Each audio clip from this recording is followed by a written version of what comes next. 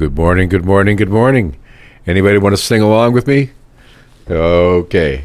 This is Conversations with Alaskan Gardeners. Margaret Tharp and whatever his name is, back on the air again from Landscape, David. Alaska. So I'm singing along silently. Okay, I like it.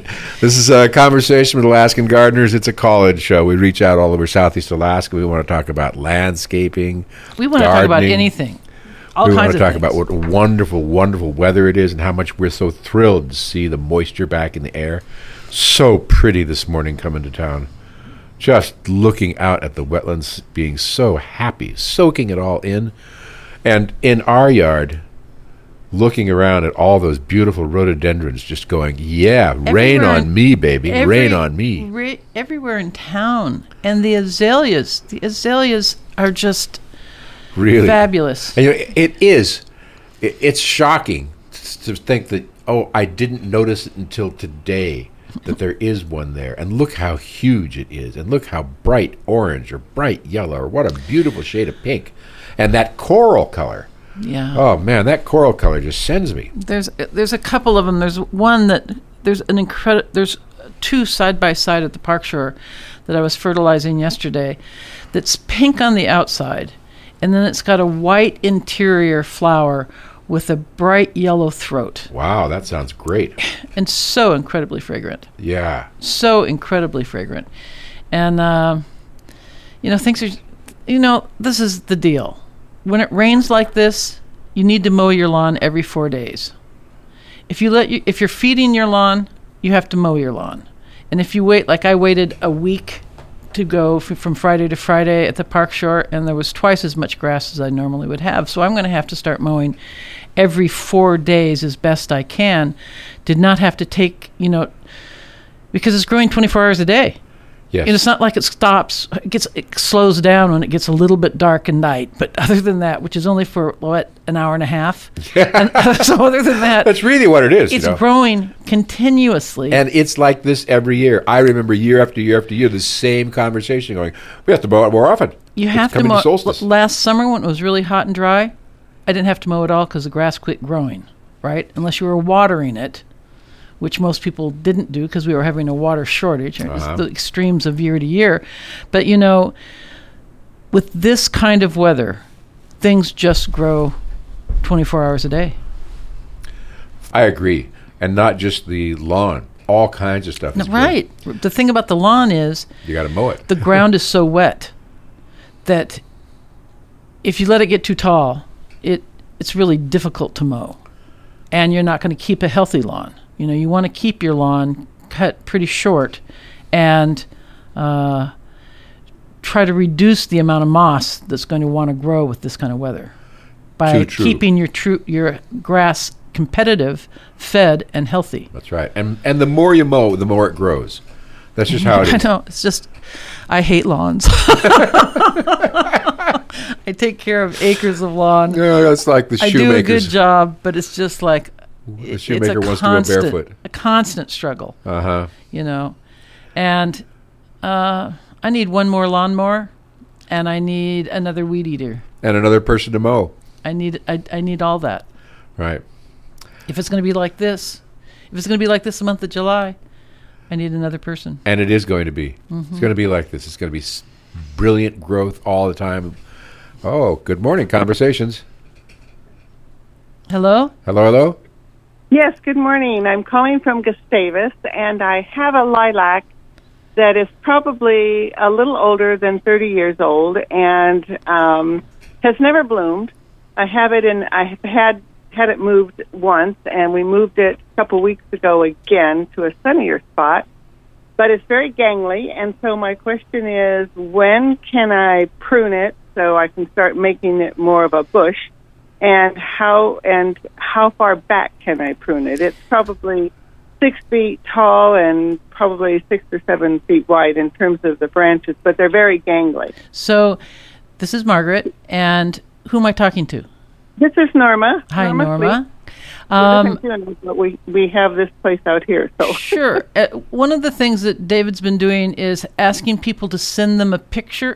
People who are in the outer edges of the world and not in Juneau, that in Gustavus and Cake and places like that with lilacs or trees, send him a picture through the email so he can actually show you in a diagram on that plant where to prune it to. Oh, great. You know what I mean? So then you have a little guide to use in an application, because any lilac that you've had that long, you want to see it produce. Mm-hmm. Right? And the other second thing will be feeding it. Lilacs usually bloom even in the shade if they're fed. They don't bloom as much, but they produce something. So I'll let David take over from here. Thank you. Okay, we'll tell you on the air, okay, Norma? Thank you. You don't have to hang on. Okay, so there is this thing called renewal pruning, and something like a lilac, which continuously sprouts from the root system, is the perfect candidate for that. There's a lot of other things, but lilac's a good choice. And you can cut the big canes back quite a bit, particularly if it's Gangly. gangly and you want it to be heavily foliated. The way to do that is to cut those canes back a long ways. And you can cut them back half their distance, and that'll force new growth out lower than that. Or if you're really a dramatic kind of person, you can cut the whole thing down and let it sprout again from the bottom. I don't Because do lilac that. will. That's That's right. It makes you shiver, doesn't it? it does. Uh-huh. Something Okay. that's 30 years old, I know. give it a It'd better be a give it shame to have that happen. give it a better chance than And that. I think, but really, you've got your finger on it. It's more about nutrition than anything else. Right. Now, as far as pruning time, in a general sense, the legendary phrase is you prune lilacs by cutting bouquets. So the correct time to prune them is when they're in bloom. And then the new growth that comes after that gets the stimulus, and it forms buds on the end of it while it's growing.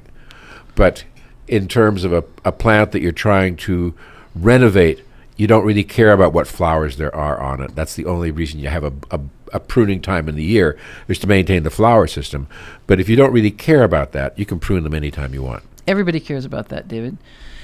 Anybody who Well, has if a you lilac, have a 30-year-old plant, anybody who that's has a lilac cares about that. I know. You know, so There is that about lilac. What I would like to say is, the next couple of weeks is a good time to prune your lilac. It is. Send you the picture so you can do a diagram on it for Norma and send it back to her. And anybody else that wants to know that too, send me photographs. I'll mark it up and send it back to you. You know, so it's just a nice template. You know, you get a little marker and you make a line Absolutely. here and I there and follow there. you loud and Now, clear. you're not going to dear. do every little cut, but you're going to do the major cuts. And pruning's fun. Pruning is one of the most fun things there is. And kind of go online and you can Google up pruning lilacs. And I don't know what kind of lilac you have, whether it's a French double lilac or it's a Korean lilac or what kind of lilac it is, but look it up and see what the experts online say about it. So when you do get your picture from David, you have a more confidence in what you're doing. We're having a Father's Day sale at Landscape Alaska. We're cutting them down to the ground and letting them come back. That's right, just like we did. And I got a new shipment of dwarf Korean lilacs. Just came in, new little baby ones. So if somebody In gallon wants cans. in gallon cans, little ones. So if somebody wants to plant a perimeter hedge or a cluster of them, or they want to make a little grove of lilac, this is the perfect time to do it. $20, $19.95, and they're darling little plants. They look really nice. And as I was going through the area behind our other greenhouse, looking at the overwintered stock and the stuff that has been there for several years, I found about a dozen Japanese tree lilacs that I'd potted up 5 years ago and then stuck back there, thinking I'll get to them next year, and I didn't. And so now they are pretty good sized. And the tree lilac, this is a big tree. This grows to be 12, 15 feet tall pretty rapidly. Look at those Japanese maples keep coming on that we have healed in that gravel. Uh-huh. Those are very impressive, and are. they're beautiful. Some Uh-huh. of them are full moon maples. They are. There's two of a pair. So, They're so big, I can't figure out what to do with them now. well, I can figure out what to do with them. You're in a machine, put them on a truck, and take them to my house. Okay. That's what I'll do with them then. All right, good.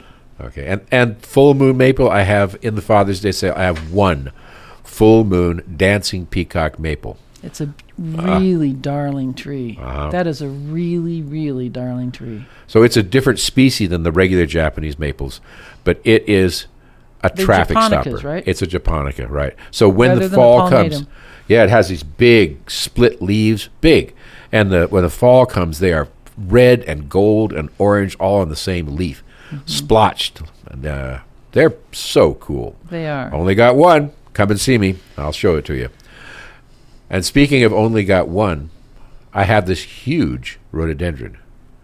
Huge rhododendron. It's a dwarf rhododendron. It's about 60 years old. And I bought it because I had the opportunity to do so, and I couldn't resist it. Yes. you know, When I unloaded it, though, Margaret looked at me and she said, and how are we going to plant it? "And what are you going to do with that?" I said, "I've got it. It's mine. I'm going to have it." Yes. The only thing that David's worse about than buying tools is buying plants. Oh. He absolutely can't resist it. It's true. I just couldn't resist it. And when it came into bloom this spring, It's beautiful, David. it was, you couldn't see the leaf on it. It's 10 feet across. We have to find a good spot for it. Right. Get it out of that box into the ground. Okay. Well, I had the opportunity this last week to stop in Bonnie Bray and visit the Grinnings. And it was so garden's a so pleasure. pretty. Such a pleasure, yes. And Brad and Bonnie welcomed me. Brad took me on tour around the backyard. And what was I doing when you were kind of touring around? You were planting giant arborvitaes in an inhospitable situation with your laboring crew with such goodwill and great hopes. I don't know. There's something about the balance here that's a little off. And I was having a great time strolling around and looking at the flowers. Exactly. And Brad pointed out some trees that they'd bought from me many, many years ago. Don't and they you have remember, a pretty Katsura in that yard? They got a beautiful Katsura, and they've also got this big espaliered Gravenstein apple. Wow. That they got from us probably 20 years ago. I didn't know Gravenstein apples grew here. Well, This one does. this one does. And It's he's nice got- in Bonnie Bray. And they got lots and lots of fruit from it. Great. Yeah. That's great. Which means, So did they? oh, I should be having Gravenstein apples here. Exactly. And the nematodes are in. Good. So somebody who wants to talk about nematodes can call me up and do that. But there is a bug that attacks rhododendrons, and the adult of the bug, which is called a black vine weevil, eats the edges of the leaves. And when you look at rhododendrons and they have these big notches around the edges of the leaves, that means that at night the big black beetle is crawling up there and eating the edges of them. Yeah. And the larvae are really the ones doing the damage down in the roots. That's true. They're And eating that's the roots. what the nematodes Ex- attack. And they do. And the nematodes are a naturally occurring soil. It's not an insect. It's much tinier than an insect. But it's an animal. Microorganism. It's a microorganism, and it's a. You can see them under a microscope.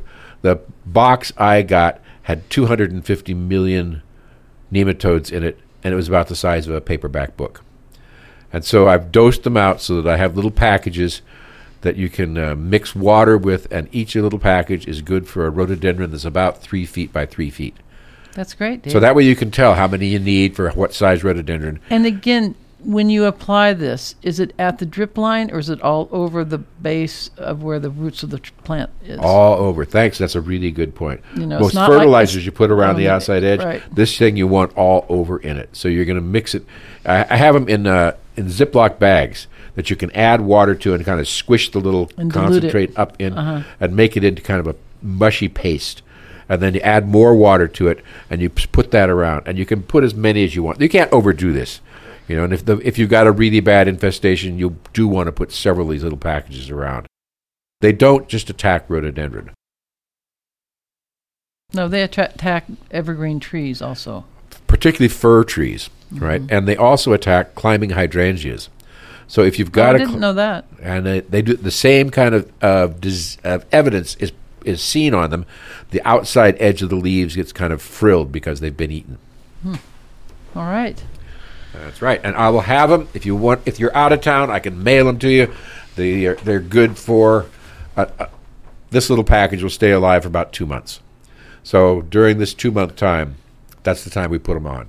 And right now is when they're active. The young growth is coming of the rhododendrons, and that's what the bugs like to eat more than anything. They like that young growth. But the nematodes stay active in the ground once applied. They are, and this And you particular try to build a colony so that there is a protection against this weevil Exactly. forever. You're right on. That's what you want. You want to build it up in your landscape. And, you know, It's if you look... biological warfare. It is. That's right. All right. Really, really sneaky.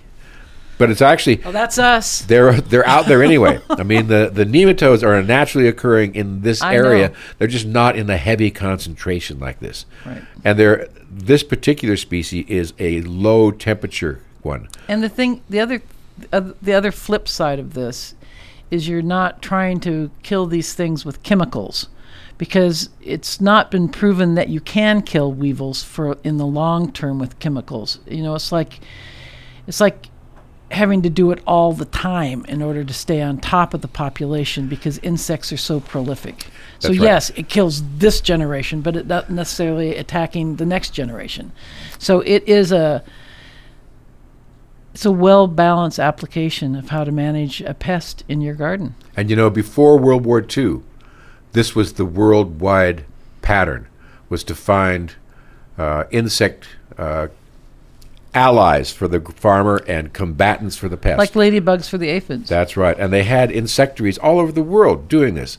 But during World War II, they developed DDT, and that was such a miracle, it seemed like, that all the old hundreds of years worth of research and development of beneficial insects just went right out the window. Well, I remember being a little girl and seeing this, being at the hardware store with my father. And there was a chemical salesman there trying to tell people that there was nothing to worry about DDT. And he actually ate a teaspoon of it. No. And I'm like, can't do that, can you, Dad? Oh, no. I thought that was apocryphal. I didn't know that it was really, really true that people actually did that. That's scary, because... Well, there's a lot of misinformation even back when, you know. Even when you were... Okay, so yeah, New you're the things- salesman. You'd think he'd know. I would never do that. I'm glad. Yes. I am sometimes aghast at how early and with what cavalier attitude I was exposed to pesticides. I'm not going to talk about that right now. I'm going to talk about... You grew up in California on an organic farm. Good morning, Conversations. Sorry to bother you. This is Norma again. Would you mention your email address so I can send you photos? You betcha. Thank you. Okay, it's landscapealaska@gmail. And if for anybody that's interested, you ought to look at our website. It's really, really a beautiful one. And it has these lovely drawings in it of Margaret's work. It's very, thanks, very Dave. nice. It's cute. It is. It's a really, really cute website. And that's landscapealaska.com. Now, I have... landscapealaska@gmail.com. That's our email address. Right. Landscapealaska.com is our website address. Oh, I didn't realize they were different. I guess I did. Sorry. I think you did. Yeah. Okay. So I have 4 only Percy Weissman rhododendrons that are in bloom right now. And this is a stunning rhododendron. It's a dwarf form. It's an apricot. It's very pretty. It is. And it starts out pink. And it opens to pink and gold and fades to an apricot color. It's one of the most spectacular rhododendrons you're ever going to have. And you have them on sale, right? I have them on sale. That's right. That's great. They're normally $139.95, and I don't remember how much I knocked them off, but considerably. But I've only got 4, so if you want one, come get one. And I've also got a few of those big double dark red peonies with that funny center, you know, where they got the big ring of petals around it, and then the center sticks out like little waving fingers. Yeah, like a carnation. Yeah, look like a carnation. Inspector LeVerge. It's There a we go. really, really old peony. So the concept of having old species of plants is always really exciting for me, It because is you know they're going to disappear. But what happens is, in the plant world, it's just like fashion or architecture.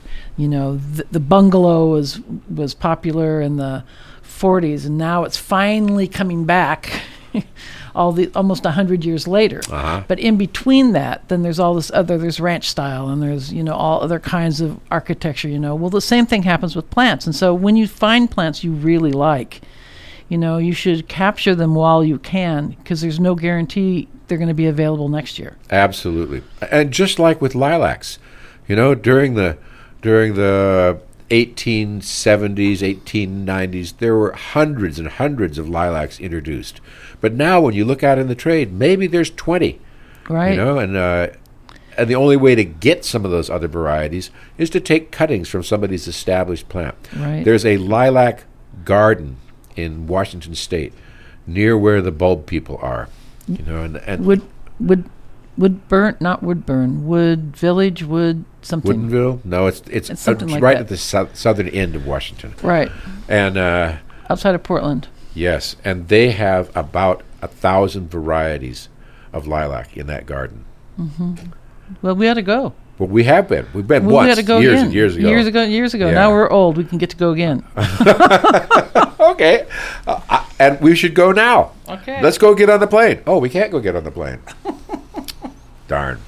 Okay, next time we're there, we'll just wait for them to bloom.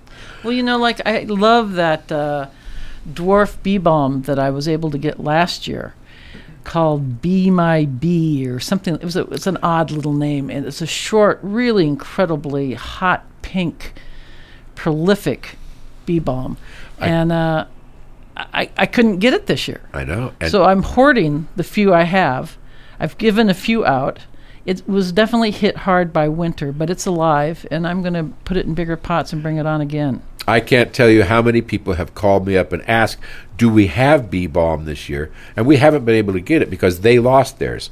And some of them have had them for, 20 years. I talked to a lady last year. She said yesterday, and she said that hers was about 4 feet across. And she's got, just like yours, little tiny, maybe 2-inch high pieces of it, Right, but I think starting give out it from the edges. Chicken manure, and they will come again. I mean, that's what I'm going to do with I mine. believe they'll come again too, because they're mint. They're really tough. They're I think persistent. winter went on for so long. And not just the bee balm got hit. You know what else really took a hit was lawns. Yeah. I know you hate lawns, but there are so many people who have great big dead patches in their I lawns know. this year. I see them. Yep. I work on them. So I have I a thatch them out, and I fertilize them, and I seed them, and cultivate them and carefully to them, come and back. pet them, and they grow. So we have a grass seed mix that we have mixed for us in Anchorage out of Alaskan-grown, Alaskan native grasses. And it's got Alaskan-grown, Alaskan native bluegrass and fescue in it. So these are the really, really hardy grasses. They're from the North Slope, and they're grown in Palmer, and they're And grown slow. in Delta. They're slow. They're slow, but they are tough and But they're persistent. good, yeah. And so the lawns that have this kind of grass in them are not anywhere near as subject to being burned out or dying like that.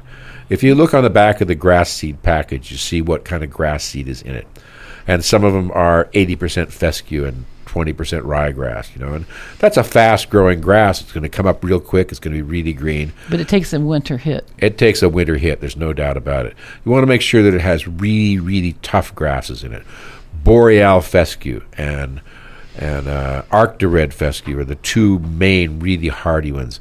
You have Kenai bluegrass. You have Midnight Sun bluegrass, and You those used are to be able to get nugget, but not so much anymore, right? not so much anymore.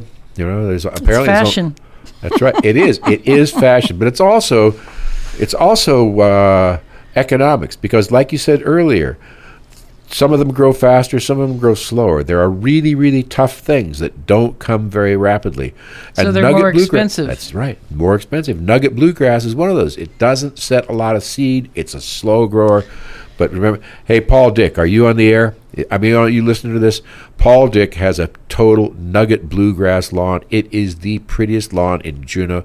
It's at the top of Blueberry Hill. And he's devoted to it. He does. He takes really, really good care of it. But just like Mows it, fertilizes it, limes it regularly. just like the Daphne Mizoram.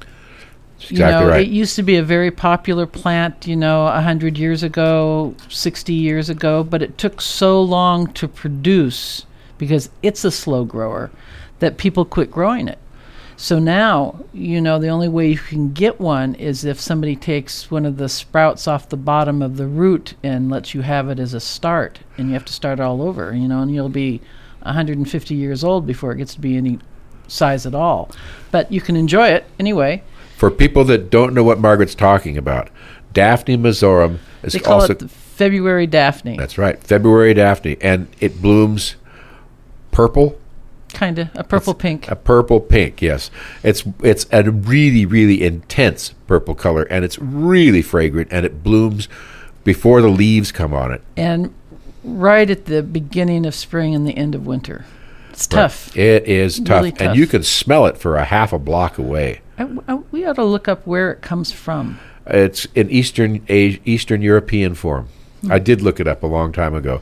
And luckily, somebody in town, whose name I will not mention, has been providing me with seedlings, and I've got about 12 or 14 of them available this year. Right. So we were able to buy it when we first started our business. And we a bought long time all that ago. were available at the All that Pacific were Northwest. available, right. And but since then, it's not been available. So that's kind of what I'm talking about. Fashion, it's like it's all about money. That's right. How fast do you grow? Okay, we're coming to the end of our show. We're getting there very, very close here. Do I have anything else on my list? Oh, yes. The organic fertilizer packets arrived this week. So if you want to get trees fertilized or you want to fertilize your shrubbery, come and see me. I have some specialty stuff like that. And also, there are these really, really golden spireas. Really golden chartreuse, lime mound spireas that are such glow-in-the-dark colors. And if you want to see something that will take your socks off and kiss your little toes, come look at these lime mound spireas. Okay? Happy Father's Day, Happy everyone Father's out Day. there. Miss you, Dad.